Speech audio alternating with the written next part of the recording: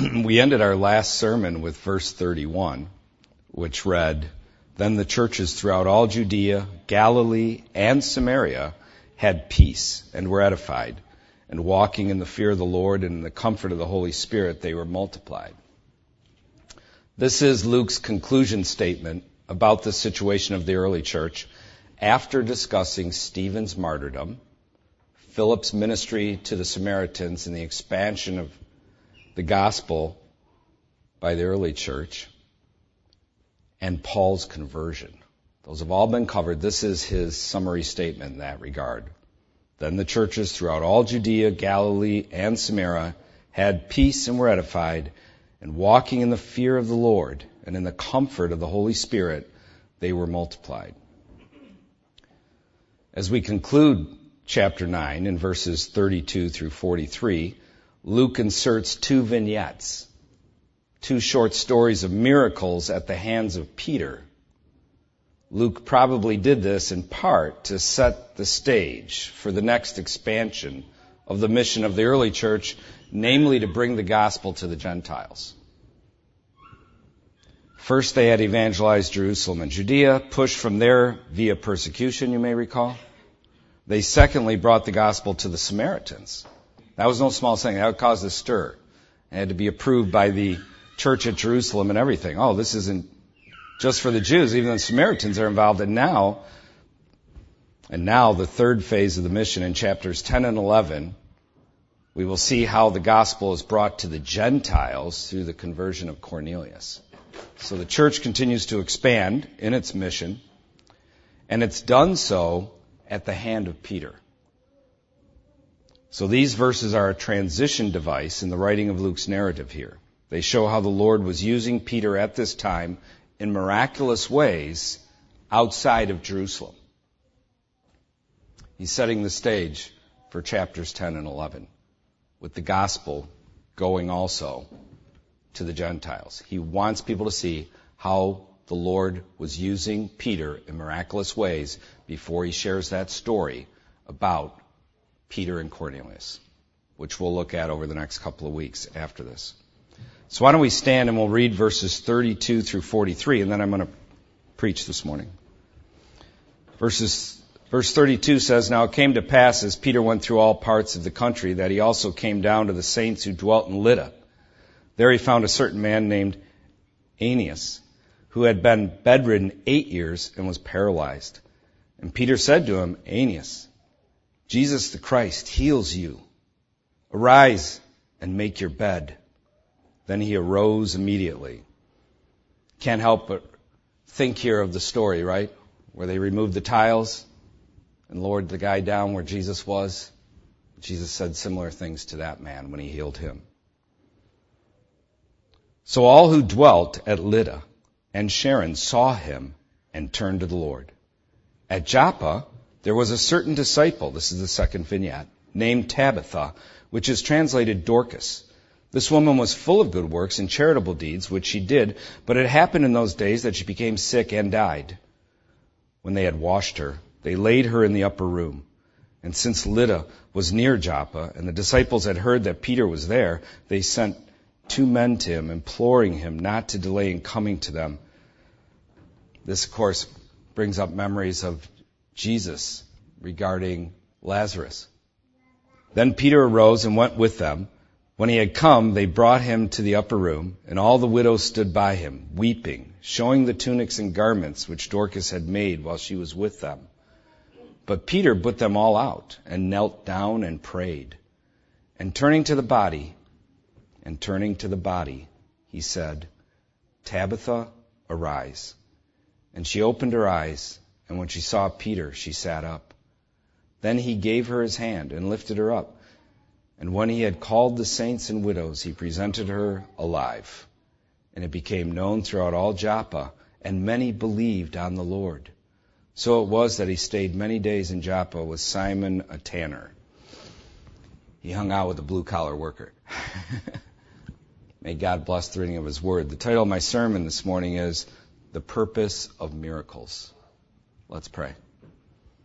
Lord, we give thanks and praise to you for this time in your word, and we ask that you would use it for good in our hearts and minds, that we would understand your ways and your thoughts better because of this time in your Scripture.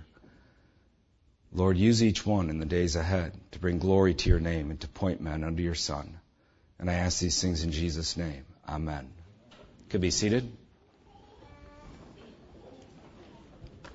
I only want to point out two matters in these transitional vignettes.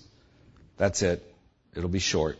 Two matters. One, that miracles have a purpose and function in the furtherance of the gospel in the earth. Okay? That miracles have a purpose and function in the furtherance of the gospel in the earth. And secondly, I want to discuss the matter of kneeling when we pray, per verse 40 here. I want to talk a little bit about kneeling. Notice verse 35, starting off here with the first vignette. The first matter I want to speak to, that miracles have a purpose and function in the furtherance of the gospel in the earth. Notice verse 35, what it says. After this miracle takes place, this healing miracle, it says, so all who dwelt at Lydda and Sharon saw him and turned to the Lord. Turned to the Lord. After this healing miracle of Aeneas, there's this huge turning to the Lord by the populace. And notice also verses 42 and 43. After the resurrection miracle regarding Tabitha, the being raised from the dead, it says, and it became known throughout all Joppa, and many believed on the Lord. So it was that he stayed many days in Joppa with Simon a tanner. Now, I've heard Christians make a big deal out of miracles over the years, saying things like, if we could just get the power of God in our lives so that miracles were being done through our lives, we would see the world won to Christ. And I've watched Christians spend many months, many years seeking for that special power to make miracles and signs and wonders happen at their behest. Because they believe that if they could just do signs and wonders, everybody would come to Jesus. They'll say things like, look at all these people coming to the Lord through these miracles. They'll point to passages just like what we just read. Look at all these people coming to the Lord through these miracles. If we could see that today, think how many would come to know him in our day. Then they say something like, miracles win people to God. And I want you to know that's absolutely false. Miracles do not win people to God. Rather, miracles provide an opportunity to preach the gospel and declare truth unto men. That's what miracles do. They provide an opportunity to preach the gospel and to declare truth unto men.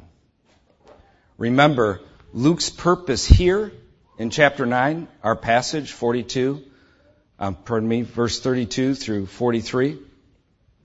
Luke's purpose here is not to explain the purpose and function of miracles.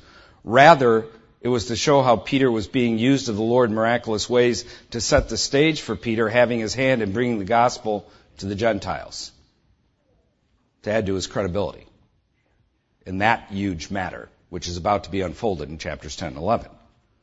Luke had already demonstrated the purpose and function of miracles earlier in his narrative here in the book of Acts. He'd already dealt with the purpose and function earlier. And that purpose and function is to provide an opportunity to proclaim the gospel to men. The place where he had already done it earlier is chapter 3, which we've already covered. But I have some things to say about this matter that I said nothing of back then. So let's turn to chapter 3 and look at exactly what I'm talking about. Chapter 3, verses 1 through 12. It says, now Peter and John went up together to the temple at the hour of prayer, the 9th hour. And a certain man, lame from his mother's womb, was carried, whom they laid daily at the gate of the temple, which is called Beautiful, to ask alms from those who entered the temple, who, seeing Peter and John about to go into the temple, asked for alms.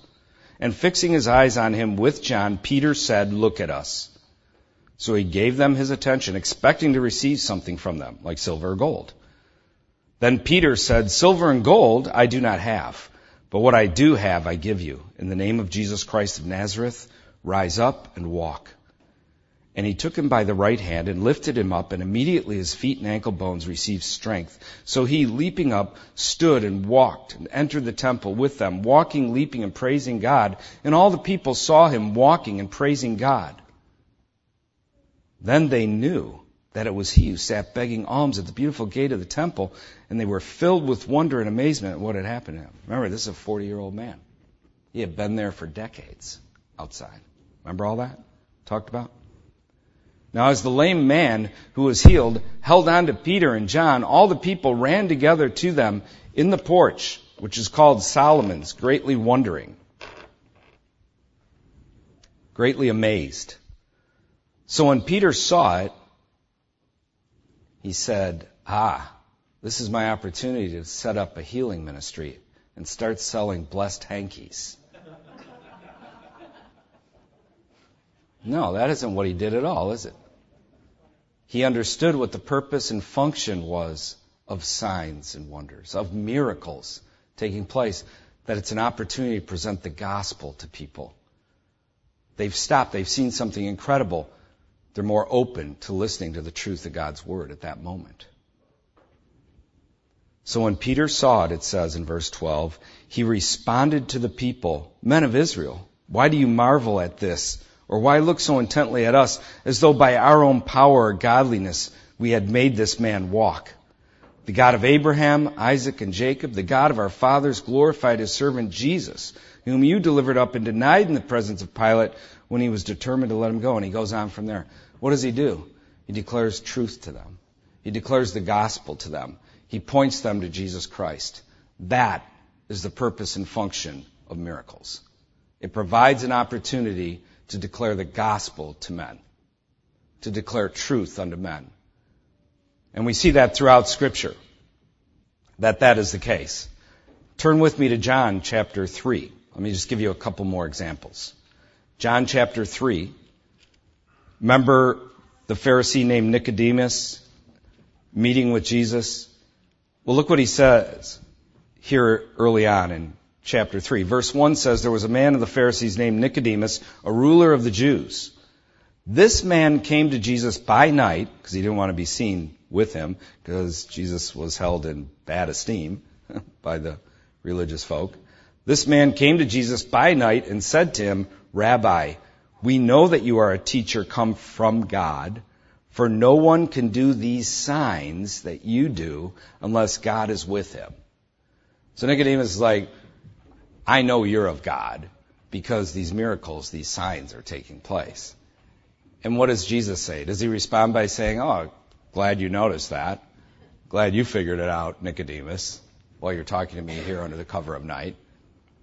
No, what does he do? He immediately gives him truth, right? He responds by saying, "Most assuredly," it says, Jesus answered and said to him, "Most assuredly I say to you, unless one is born again, he cannot see the kingdom of God." So immediately, Jesus takes the signs, the wonders, the miracles that are taking place, which Nicodemus has noticed, and has given him pause to think, maybe I should listen to what this man has to say. And what does he do? He gives him words. He gives him the gospel. He gives him truth. Amen? He doesn't set up a blessed hanky ministry. He doesn't, make that the preeminent thing. He doesn't say, "Yes, I am wonderful." Right? The scriptures are repeatedly clear on this. The miracles, the signs, the wonders are an opportunity, if God uses you in that way, to immediately point men to Jesus Christ. To declare the gospel to them, to declare truth unto them. Another example, just one more. Turn to Luke chapter 19. Luke chapter 16. Can you tell I'm tired today? I can.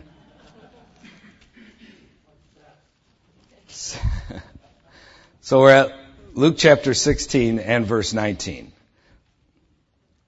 Remember the story about this man named Lazarus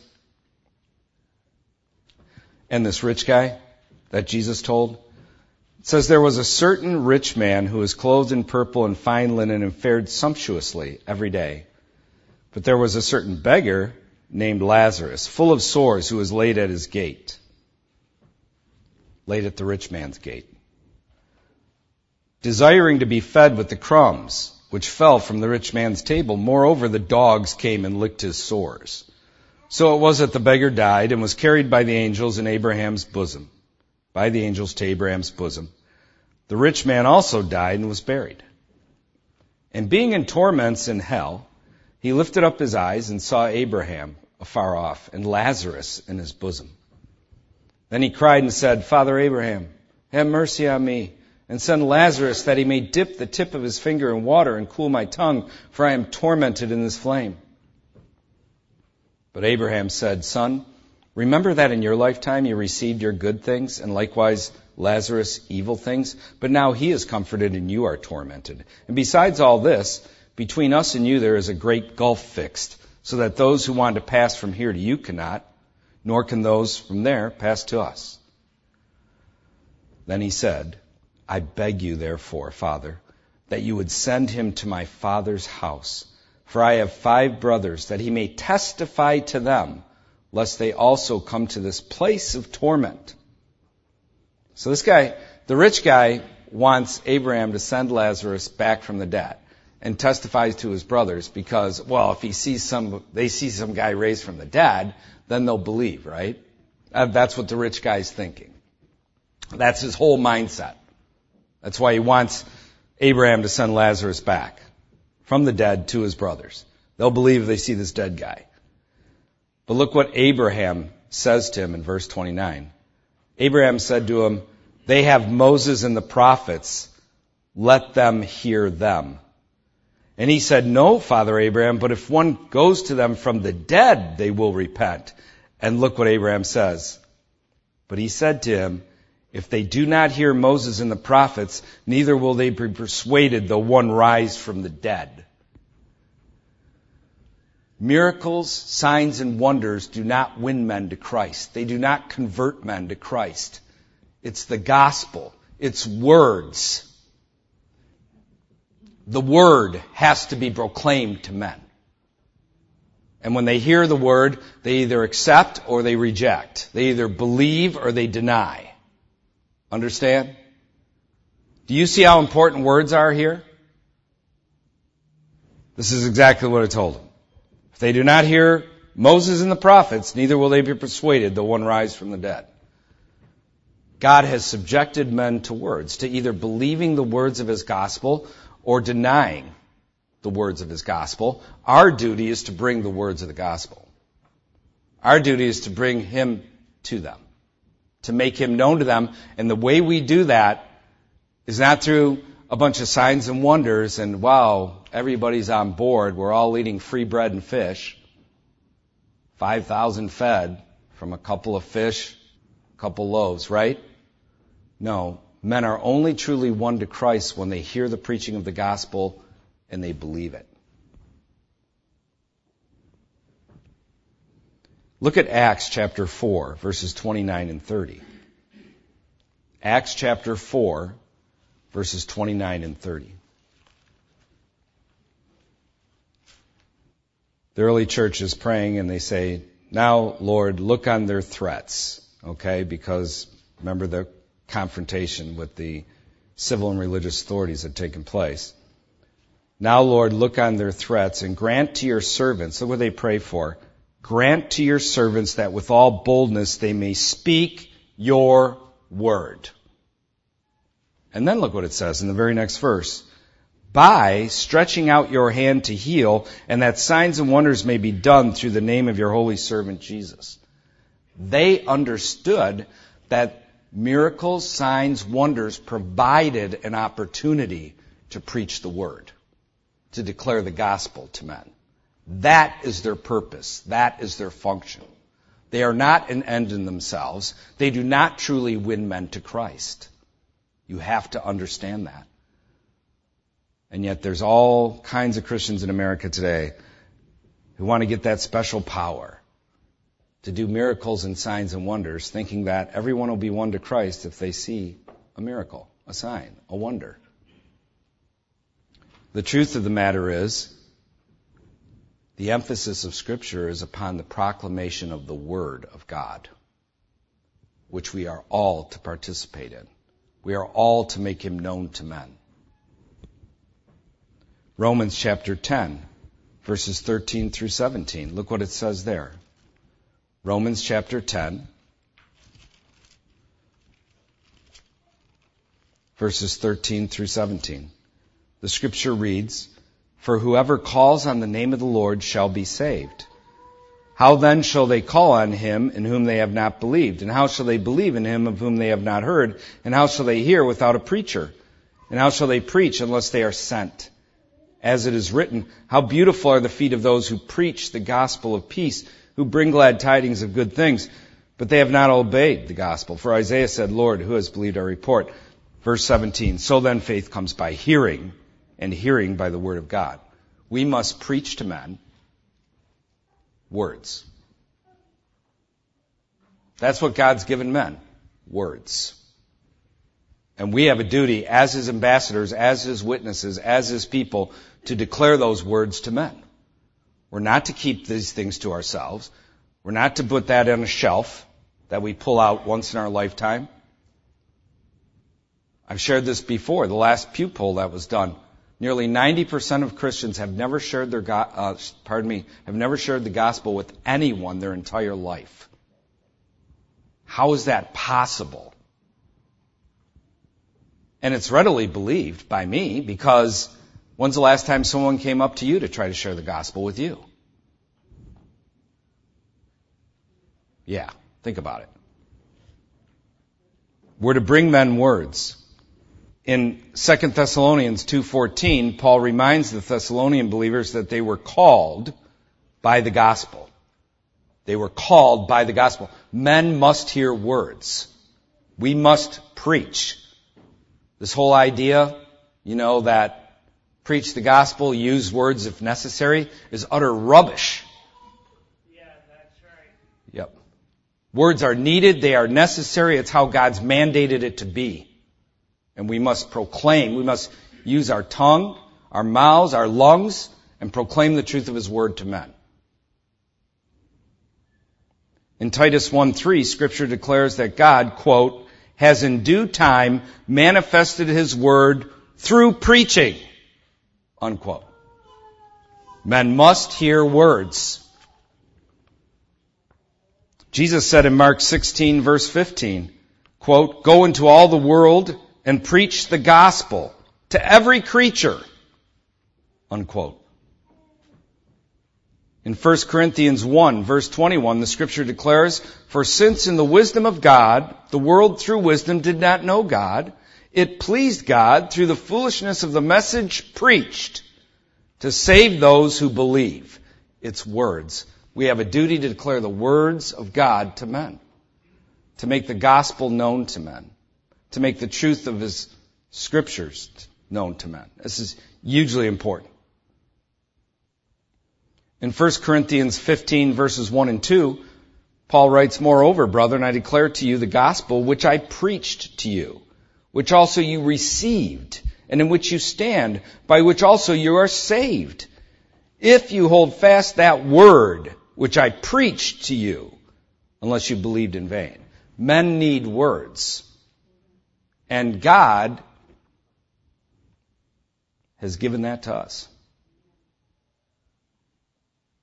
And how wrong are we if we don't exercise what He's given us to do and make Him known to men?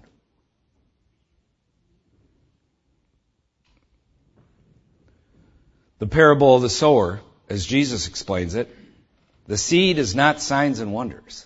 The seed is not miracles. It's the Word. Luke chapter 8.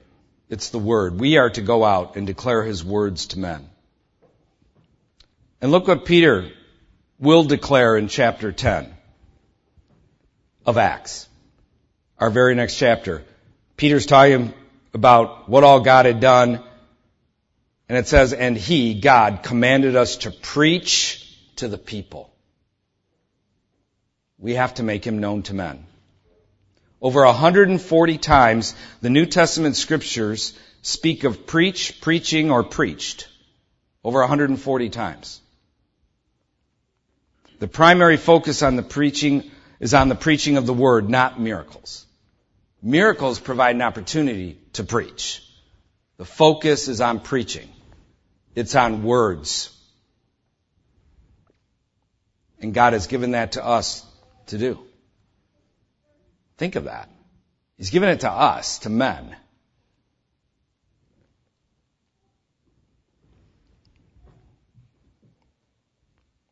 Many saw Jesus' miracles and believed for wrong reasons. Remember the feeding of the 5,000? Jesus told them, because you ate of these loaves, you are seeking me. Because you ate of loaves, this is pretty cool. So they started following Jesus, but it was for the wrong reasons. They didn't truly believe. I often tell a story of a young guy. He's young in my mind now, but he was actually older than me then, who I worked with named Skip, and we worked at a machine shop together. And I spent a lot of time talking with him because me and him were the night shift. We were the night shift. 12 hours a night in that place alone together. And talked a lot about the gospel, a lot about the Lord. Finally, one day, Skip says to me, he says, I actually said to him, I said, Skip, if God came down and took the Renaissance Center, which is the biggest skyscraper in Detroit where we were, and placed it in the Detroit River, I said, would you believe in him then? And he said, absolutely. If God came down, picked up that skyscraper and set it in the Detroit River, I would believe in him. I said, so you mean that you would live for him? That you would turn from your sins and live according to his word? And he looked at me and he said, absolutely not. I'd continue to live just how I live. But I would believe in him. See, that's not saving faith. Signs and wonders don't produce saving faith. You have to preach the word of God to men. They have to see that they stand guilty in his sight and that their only hope is Jesus Christ for forgiveness of their sin. That's massively important. In other words, you have to give them words. You can't be like American Christianity that wants to be liked. And so, hey, I offered him a bottle of water with my church's address on it and website, You can't want to be liked, so you keep your mouth shut and you just do nice deeds to them and be kind to them, and suddenly, through osmosis, they come to know Jesus. Absolutely, it's all false. It's not true. You have to give them words. And when some people hear those words, they will hate you. They will no longer like you. They won't want to be around you. You understand that? That's how it goes. But there will be others who believe in Jesus.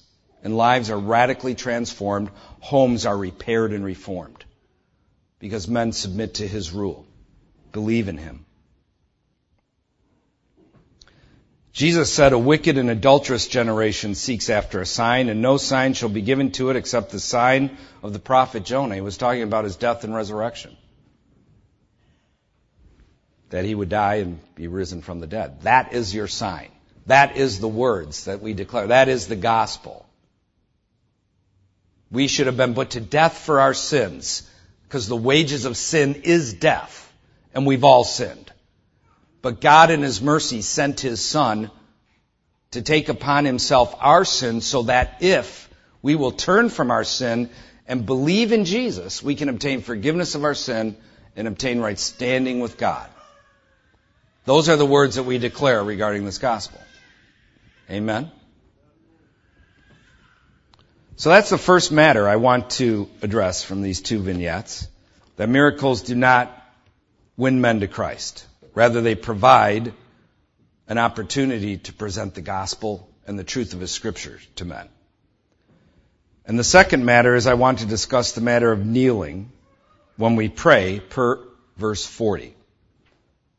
And you notice that in chapter 9 of Acts, going back to our passage. Verse 40 says, but Peter put them all out and knelt down and prayed.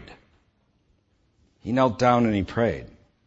And I want to discuss just briefly this matter of kneeling and praying. Understand first off that we don't have to kneel when we pray. but it is common in Scripture to do so. Or it's at least not uncommon in Scripture to do so. There are many verses where Christians pray without kneeling. So again, we do not have to kneel when we pray, yet it is not uncommon in Scripture to see Christians kneel when they pray. It is also common to see Christians kneeling in early Christian art and pictures. So why do they kneel at times? Why do we kneel at times? What is the history behind kneeling? What is the symbolism here, if any? To answer that, the Hebrew words for kneel and for bless and praise are very similar. They're very similar. So there's the belief among scholars that the original posture for blessing and praising the Lord was to kneel. The Hebrews more readily stood, however, when praying or worshiping than they did kneel. Nevertheless, kneeling was a recognized part of worship for them. Many verses show this, like 1 Kings 8:54, 2 Chronicles 6:13, Psalm 95, verse 6. O come, let us worship and bow down. Let us kneel before the Lord our Maker. Isaiah 45, verse 23. So though the Hebrews mostly stood when they prayed, it's clearly seen in Scripture that they also kneeled. For symbolism, in biblical times, it was the posture of presenting petitions before a superior. And you even saw that all the way up in Western civilization till the 16th and 17th centuries, where men would make a petition before a lord or a king, and they would kneel before they would place the petition there. They'd kneel before him. It was all a picture.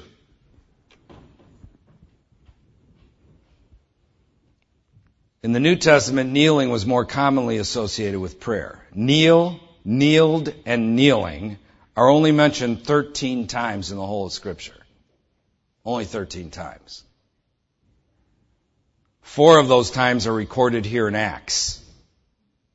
Pretty interesting, right? And this is the narrative of the New Testament. We see 4 of the times in all of Holy Writ regarding kneeling taking place in Acts. The first is in Acts chapter 7, verse 60. Remember, Stephen kneeled and prayed for them before they killed him, before they stoned him to death. Acts 7, verse 60. The second place is here, our passage, chapter 9, verse 40. The third place is Acts 20, verse 36, where he was with the Ephesus elders, the elders from Ephesus, and they kneeled together, it says. They prayed together. He prayed for them. And the third place is Acts 21, verse 5, where the Christian families, the men, the wives, the children, all gathered together with Paul, and it says that they kneeled on the shore and prayed. Acts chapter 21, verse 5. So it's fine to kneel and pray. I find kneeling next to my bed or next to my couch a great posture. Just to be before the Lord alone, quietly with Him, kneeling. Sometimes we kneel in public when we pray, right? Because we just feel that in the sight of God, we should kneel. So kneeling is biblical when you pray. Some churches even have kneelers attached to the back of their pews. We don't have pews, so we don't have kneelers. So if you kneel here, well, those of you back there are in pretty good shape. You're on carpet. People up here are going to have a little rougher. You're on whatever this stuff is. So, but it looks hard. Next time we'll cover chapter 10 and watch as the gospel expands to the Gentiles. Chapter 10 and 11 is huge. Let's stand up. We'll close in a word of prayer.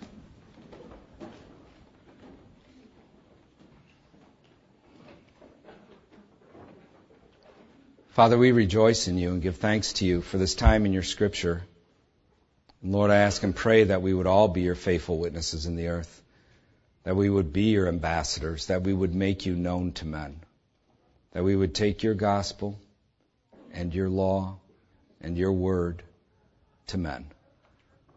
That we would not put our light under a bushel and hide it inside a church building, but Lord, that we would take it to the streets, to the highways and the byways, to a lost and dying world, O God, one in rebellion to you, which needs to hear the truth of your word.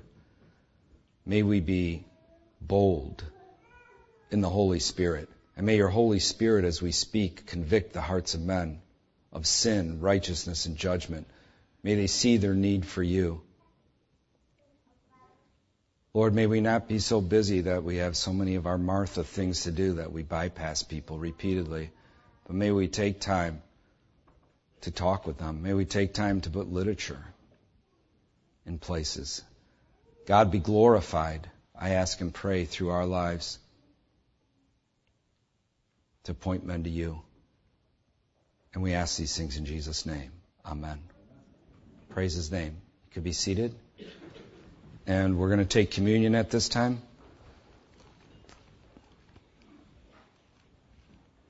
And you can feel free to take communion with us as long as you're a Christian. If you're not a Christian, please do not take communion, as the Lord's table is only for believers to observe. Thank you. And we observe the Lord's table every week at Mercy Seat, which in Protestantism is unusual these days, but we do it because it's the pattern laid out by the early church, that every week that they gathered, they observed the Lord's table, and we find it massively important to follow in that pattern because of what Scripture teaches us. Because in Scripture we see that they did this every week. They observed the Lord's table. And that's needful for us because it reminds us that our sole means to the Father is through Christ. Because the fruit of the vine represents his shed blood, the bread represents his body. There's only these two elements at his table, showing us it's through Christ alone whereby God accepts us. There isn't these two elements plus a list of all my good works up here, or plus a list of all my holy living. Just these two, showing us through Christ alone. In other words, we don't do good works to try and obtain God's acceptance. Rather, we do good works because we have obtained his acceptance. And this time at his table reminds us of that important fact. The Reformers were fond of saying that we're saved through faith alone, but then they would go on and say, but saving faith is never alone. And what they meant by that is that the result, or the evidence, or the fruit of true saving faith is a changed life. Good works, holy living. Doesn't mean you're perfect. It means there's a change that takes place. You're no longer a slave to sin. No longer ruled simply by the passions of your flesh. Christ is in you. He is the hope of glory. Amen? So this is a great salvation that he's provided us with. This is the means whereby we meet with the Father. All of our Christian life here on earth. It's through Jesus. Doesn't matter if you've been a Christian 5 seconds or 55 years, it's still Jesus plus nothing. There is no other means whereby you can meet with him. And the Apostle Paul wrote of this. He said, I received from the Lord that which I also delivered to you, that the Lord Jesus, on the same night in which he was betrayed, took bread. And when he had given thanks, he broke it and said, take, eat, this is my body, which is broken for you. Do this in remembrance of me. In the same manner, he also took the cup after supper, saying, this cup is the new covenant in my blood. This do as often as you drink it in remembrance of me. For as often as you eat this bread and drink this cup, you proclaim the Lord's death till he comes. Amen. That's our sole means of approach to the Father. It's through Jesus. Let's pray. Lord, we thank you for this redemption that is found in your Son. And Lord, you see us for what we are, mere men. All our weaknesses, shortcomings, sins. Lord, I just ask and pray that each one would draw close to you. That if they've sinned, they would confess their sin to you, O God, because you will forgive them. That if any has sinned against them, O God, help each one to forgive them as you have forgiven us. And Lord, may we partake here at your table. Lord, mindful of these things, desirous to serve you in the earth and to make this great salvation known to men. be glorified through our lives, I pray. And I ask in Jesus' name. Amen.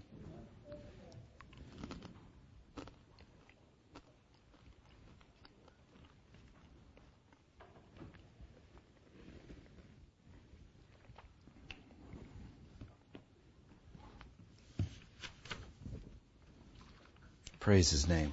Let's stand up and we'll close in prayer. Praise to you, O Lord. Blessing and honor unto you, Father. Worthy is your holy name. Lord, I ask and pray that you watch over each one and that you watch over each home represented here also, Lord.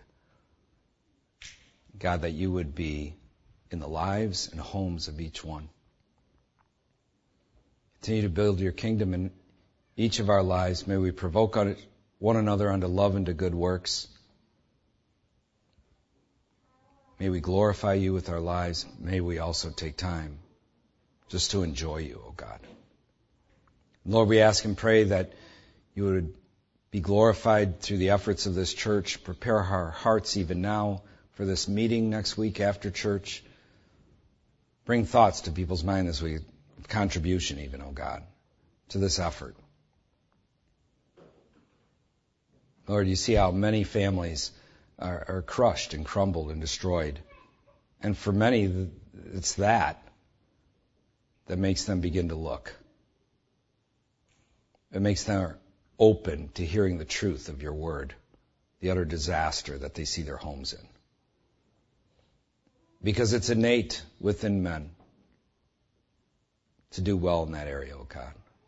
To have a spouse, to bear children, to establish a home. It's innate from you. It's given of you. And Lord, I just ask and pray that you would be glorified in each home represented here. Keep our hearts hungry for you, I pray and ask in Jesus' holy name. Amen. May Christ be praised. God bless you.